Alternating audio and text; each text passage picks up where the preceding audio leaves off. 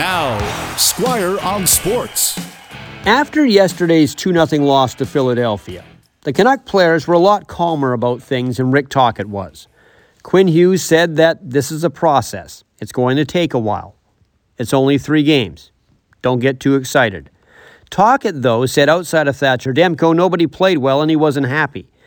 And this has been building because he really wasn't happy after Saturday's win in Edmonton. He knew Vancouver only won that game because their goalie was really good and the Oilers' goalie was really awful.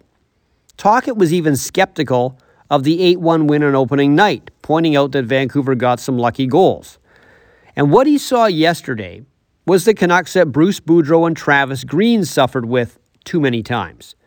The Canucks that get running around in their own zone, the ones that allow grade A chances against their goalies. Now, Vancouver's penalty kill was very good. It was perfect, in fact, but the Flyers' power play is terrible. So a record of 2-1 to start the season has yet to make Rick Tocchet sense that his message and plan have taken root.